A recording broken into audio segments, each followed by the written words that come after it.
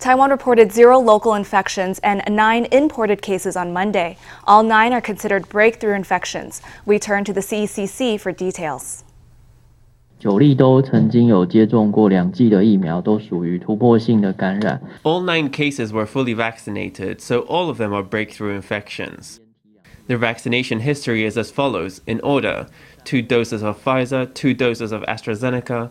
That's for the first and second arrival. As for arrivals 3 to 7, all 5 of them had received 2 doses of Sinovac. The last 2 arrivals received 1 dose of Johnson & Johnson and 2 doses of AstraZeneca respectively.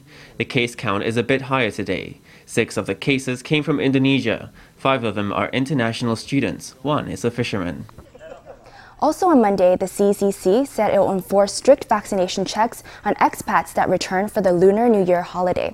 It's working on software that lets travelers upload their vaccination certificates for online review. Travelers who present forged documents could face stiff fines as high as 150,000 NT. Taipei has opened 10 hospital clinics for patients with long-term COVID symptoms, otherwise known as long COVID.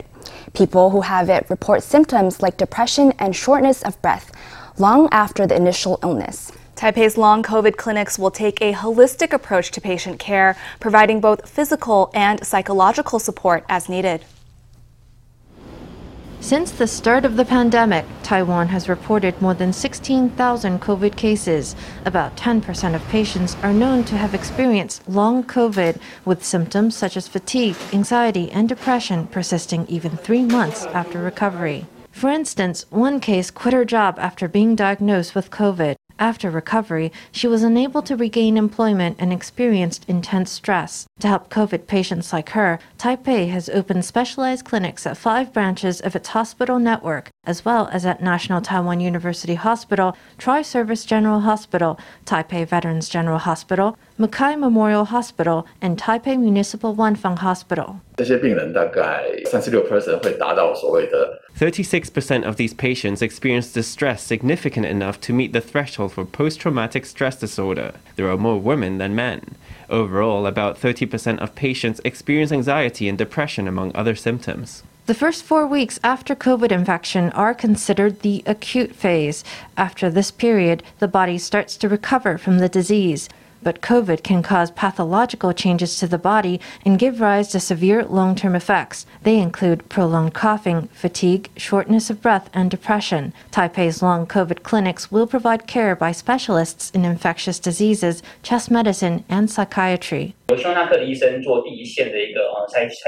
Chest doctors will screen the patients first, assessing their condition and gauging parameters. Then the patients will be referred to the specialists they need. We've taken in about 500 COVID patients. About 200 of them came back after recovery, and nearly 100 of them had to be referred to specialists. NTU Hospital has produced an instructional video showing simple rehabilitation exercises that COVID patients can do at home after recovery. Health experts are taking action to help patients on the long journey to a full recovery.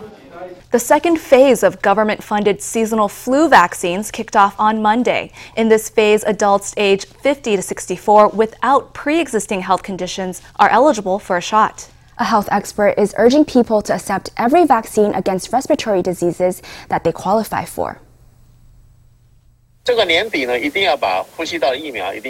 It's a must that we get our shots for respiratory diseases before year's end. That includes vaccines for the seasonal flu and the pneumococcal vaccine. If the last time you received a whooping cough vaccine was 10 years ago or more, you should consider getting that shot as well. Consider getting a shot this winter for every disease that involves bacteria or viruses in the respiratory tract. This winter, if you have a 5-year-old at home, the only way to provide COVID protection is to protect everybody in your child's vicinity. Taiwan purchased 6.3 million seasonal flu vaccine doses this year. About 40% has already been administered. Eligible people who did not get vaccinated in the first rollout are still eligible in the second. The CCC warns that an interval of at least 7 days should be left between a flu shot and COVID shot. That way, if the recipient develops an adverse reaction, it will be easier to determine which vaccine caused it. National Tsinghua Gong University has released a large-scale study on Taiwan's dietary habits. It found that Taiwan is overly exposed to 3 known carcinogens found commonly in food. These 3 toxins are prevalent in chips, cookies, and other foods made with palm oil, which could even include baby formula. Palm oil is commonly found in snacks like potato chips and cookies. During the high-temperature refining process for vegetable oils, carcinogens like glycidyl esters can form. 有添加而使用棕榈油的话，食品中缩水甘油跟3单氯丙二醇的浓度。 If palm oil is added, the food will have a greater concentration of glycidol and 3-MCPD. In recent years, there's been strong attention on 3 carcinogens found in food: glycidyl esters, 2-MCPD, and 3-MCPD. National Cheng Kung University has found that the average person in Taiwan consumes more of these 3 toxins than permitted by EU standards. The biggest contributor to toxin intake is cooking oil, followed by confectionery and composite products in that order. Among all the cooking oils, palm oil contains the most carcinogens. 我们在国内的政府 The central government actually has no regulations on the chemical compounds in palm oil. When it comes to palm oil and processed foods that contain it, we should consume in moderation. Because of its low price, palm oil is widely used in snacks. It can even be found in commercial milk powders. According to National Cheng Kung University, young children in Taiwan aged 0 to 3 have higher levels of the 3 toxins than any other age group. For parents, it's a worrying find. 到底吃多少会对他健康造成怎样的影响？ How much of it will affect his health? Will the effects last a lifetime? How long will they last? This is really concerning to me. 有没有长期食用？ Actually, you have to look at the duration of the consumption pattern. Milk powder is only consumed for a short period of time. Overall, we did see a higher risk of cancer. That has to do with national eating habits. The research shines a spotlight on hazards in food. National Cheng Kung University hopes its findings will remind shoppers to choose wisely, going for a balanced diet that lowers the risks of cancer and heart disease. A Taiwanese tech company has developed a pioneering method to recycle used diapers. Dealing with used diapers is a big headache for authorities and a global environmental crisis. This new method uses nanotechnology to break diapers down into reusable materials. The company produces lots of practical items from the waste they collect. Experts hope that with some pressure, legal changes could mean that more diapers will be recycled in the future. Hats, table napkins, garbage cans, cat litter trays, and even floor tiles. All these objects are made from recycled paper diapers. We treat it in the water using nanotechnology. The nanobubble water washes these used diapers clean. Paper diapers are a daily necessity for many families, but around the world, heavy use of disposable diapers is an environmental problem. They're full of liquid and don't decompose easily, cause problems for traditional incinerators, and quickly fill up landfill sites. Worldwide, researchers are developing ways to recycle diapers, and now Taiwan has found a way. No incinerators want to accept diapers, but they keep on being produced and used endlessly. What should we do? We have to recycle them effectively. The materials these diapers are made from include highly absorbent resin, also known as synthetic resin or plastic. That's the biggest environmental pollutant. But this company is reducing diapers to their original materials and recycling them into household furniture, paper products, and industrial materials. We'd like to set a technical standard in the future so that diapers have to be made from a single material. That would effectively increase the proportion we can recycle. The breakthrough is sure to attract attention from waste management experts around the world, and if regulatory changes come through, perhaps the days of diapers piling up on mountainsides are numbered. DPP nominee Lin Jingyi is officially running for lawmaker. On Monday, she became the first to register for the by-election in Taichung's 2nd constituency. Lin, who is a physician by training, showed up at the election commission wearing a lab coat. She pledged to bring change to her constituency, specifically to end the control of one prominent family on local politics.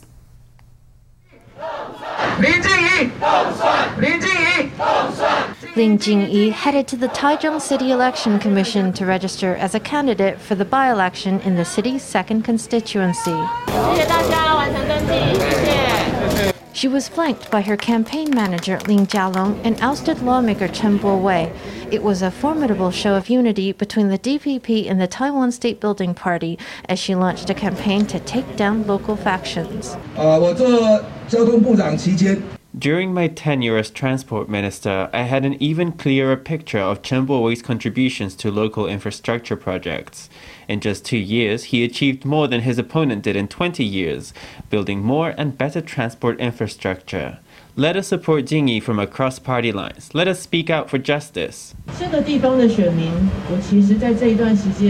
The electorate here, during this time, I have seen anticipation in their eyes. What everyone wants is for their hometown to get better and for local politics to be freer. The local political dynasty that's so entrenched here, there's a chance now to loosen its grip. There's an opportunity for change. Today, I came here to register as early as I could, because I know that people here have been waiting for this for a very long time. Since we intend to achieve this for them, we want to do so in the shortest amount of time. We want to do our utmost to fulfill our responsibilities. After registering in the morning, Lin headed to Dadu District in the afternoon, where she stumped for votes on the street. Between bowing and waving, Lin took photos with her supporters. We had 6 DPP councillors in the constituency, and they all have full campaign schedules. If I have time, I will rally with them. Lin has kicked off her electoral campaign.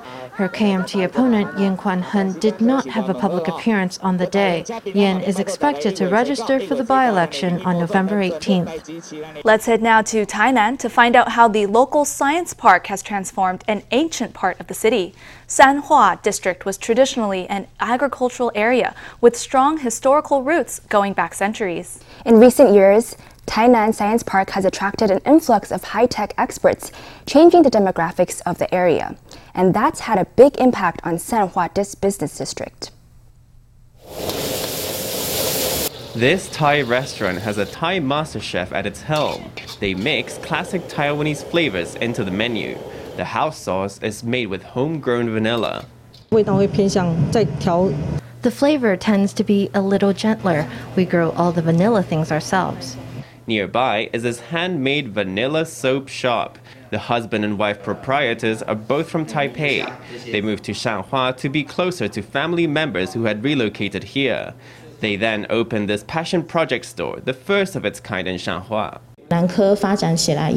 Since the Southern Taiwan Science Park was developed, actually lots of people are coming here looking for handmade soap. Apart from the soap made with local sesame, the shop offers education and events, promoting the health benefits of handmade cosmetics.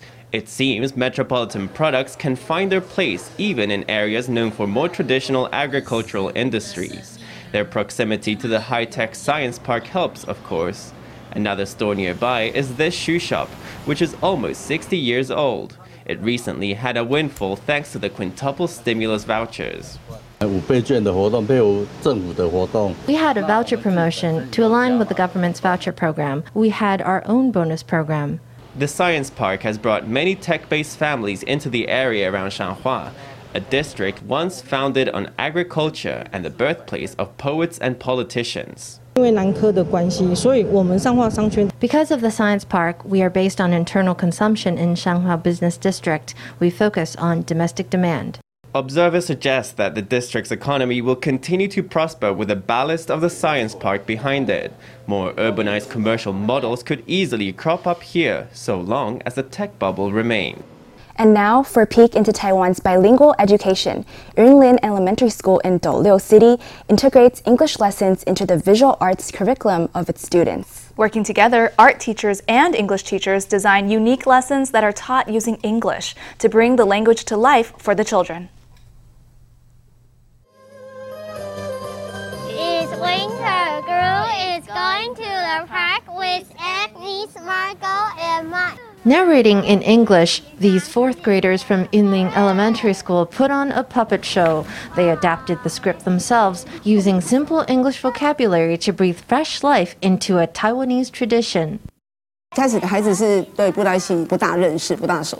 In the beginning, the children didn't know much about Taiwanese puppetry. Because the Yunlin International Puppet Theatre Festival happens every October, we started introducing it in class. And then in English class, we taught them how to write scripts.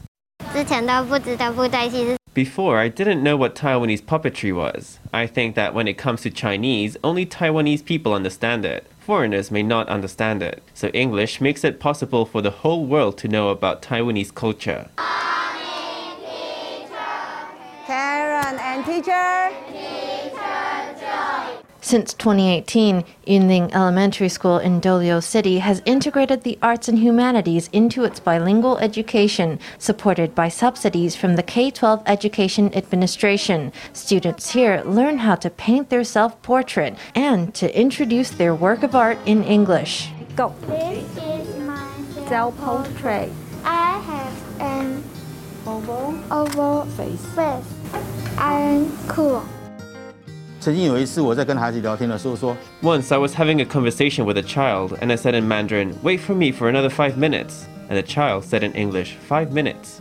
I think that this is a case in point of English in everyday life. In terms of enhancing overall international competitiveness, that's something we need to strengthen. Compared to traditional teaching methods, immersion language education can more effectively help children develop an authentic grasp of English. Under this method, English education goes beyond the four walls of a classroom. It can be cleverly integrated into lessons on science and the arts to make English fun and engaging. Well, we just survived Halloween. Yes, all in one piece. Did you see a ghost? No, I don't think so. But in Yilan, lots of people got a fright they didn't expect. In Wujie Township, a row of apparitions were spotted by the roadside. Locals and visitors alike were a bit unnerved. But as we'll see, there was nothing spooky afoot. Indeed, quite the opposite. On a dark and stormy night, you're driving down a country road with nothing but a few street lamps for company. Suddenly, by the side of the road, you spot a ghostly figure in white. On second glance, it seems to be floating in mid-air. This was the fright that met Yilan residents recently. Hanging like that, it was really frightening. If people go past it at night, they really get scared. These figures stand beside Fuhe First Road in Wujie Township. Some passers-by spotted a white shape swaying in the breeze at night and wondered with a start if they'd seen a ghost. Photos posted online sparked heated debate. Many commenters pronounced the figures terrifying. The lack of head or feet is especially unnerving. What could they be? It stops the bananas from going black. Now it's winter and you have to wrap them up to keep warm. The ghosts are cozy winter warmers for bananas. Farmers need ways to keep bananas safe from winter frost, which can turn their skin from yellow to black. The banana farmer here made a special trip to the south of Taiwan just to buy these banana coats. But the nylon ghosts have been spotted elsewhere too. A row of white specters previously lined up near Yilan's Yuanshan Park. They were tents used for park construction work, but arranged by the road could be a gathering of ghouls. If you had a fright this past Halloween, maybe check out what local works are going on, or ask if there's a banana farm nearby. It just might help you breathe a sigh of relief. The grouper fish is a star of traditional Taiwanese cuisine, its delicate flavors delighting gourmands for centuries. But farming grouper fish is labor-intensive. With few young people joining the fish farm business, the industry seems to be in terminal decline. Now, a tech company has developed a smart system that helps take the sweat out of raising groupers. The system can automatically work out what the little fish fry need to stay alive. Experts hope the innovation will help Taiwan's fish farms stay afloat. Steamed grouper is renowned for its satisfying texture and delicate taste, but this dish doesn't come without a price. Raising grouper fish from fry is taxing work. There are loads of different tasks involved, and you have to be watching the cultivation tanks 24/7. Traditionally, raising grouper fish requires staff to constantly adjust the fish feed to create a perfect diet that evolves as the fish go through different developmental stages. Now, this smart fish farming system can cut at least 60% of the labor required. From algae to brine shrimp, rotifers, and copepods, it can automatically analyze their size and then feed it to fish of an appropriate size. The most pioneering aspect of the system is that it's fully automated. Fry are raised from a little black squiggle to a fish an inch or two long. The survival rate of the fry is a solid 3 to 5%. That's 10 times better than the survival rate with traditional farming methods, which is just 0.3%. We can operate the system in a more comfortable and more office-like environment. The development team spent over 3 years on the project. They hope to transfer the technology to fish farming companies, supporting them to stay economically viable and reversing the decline of the industry. The system has gleaned a Future Tech Award from the Ministry of Science and Technology. The lush community of Guanziling in Tainan is hoping for a thriving fall season, with stimulus vouchers business promising a tourist boom. Guanziling is known as the home of mud springs in Taiwan. Its many attractions include spas and all kinds of mud-related cultural gems and heritage. It's a foodie paradise too. Let's check it out. Soaking in a steaming hot spring is a balm for body and mind. Here in Guanziling, this spa owner is using mud from the hot springs to dye textiles, and guests can try it out too. She wants visitors to experience a new side of hot springs culture. The hot springs also communicate a certain kind of attitude to life. We can understand the character of our mud springs more deeply and then use it in our daily surroundings. Guanziling is blessed with rich mud springs, perfect for bathing. The mud is also used to make skincare products, which are sought after worldwide. The mud from Guanziling is silty, unlike the clay mud masks you typically find on the market. After you've washed away your cares in the spring, it's time for a good meal. The local roast chicken industry has gone from strength to strength in recent years, becoming as much of a draw as the springs themselves. You always get hungry after going in the hot springs. You might want to take a little walk because there are lots of restaurants around here and everyone has roast chicken. With the launch of the stimulus vouchers here in Guanziling Business District, our visitor numbers grew by 60 to 70%, and people are spending quite a lot. Fall is perhaps the most popular season for a trip to the springs, and with stimulus vouchers boosting tourism, Guanziling is hoping 2021 will go out on a high. The whole area is full of local flavor and history. Few spots can rival this relaxation destination.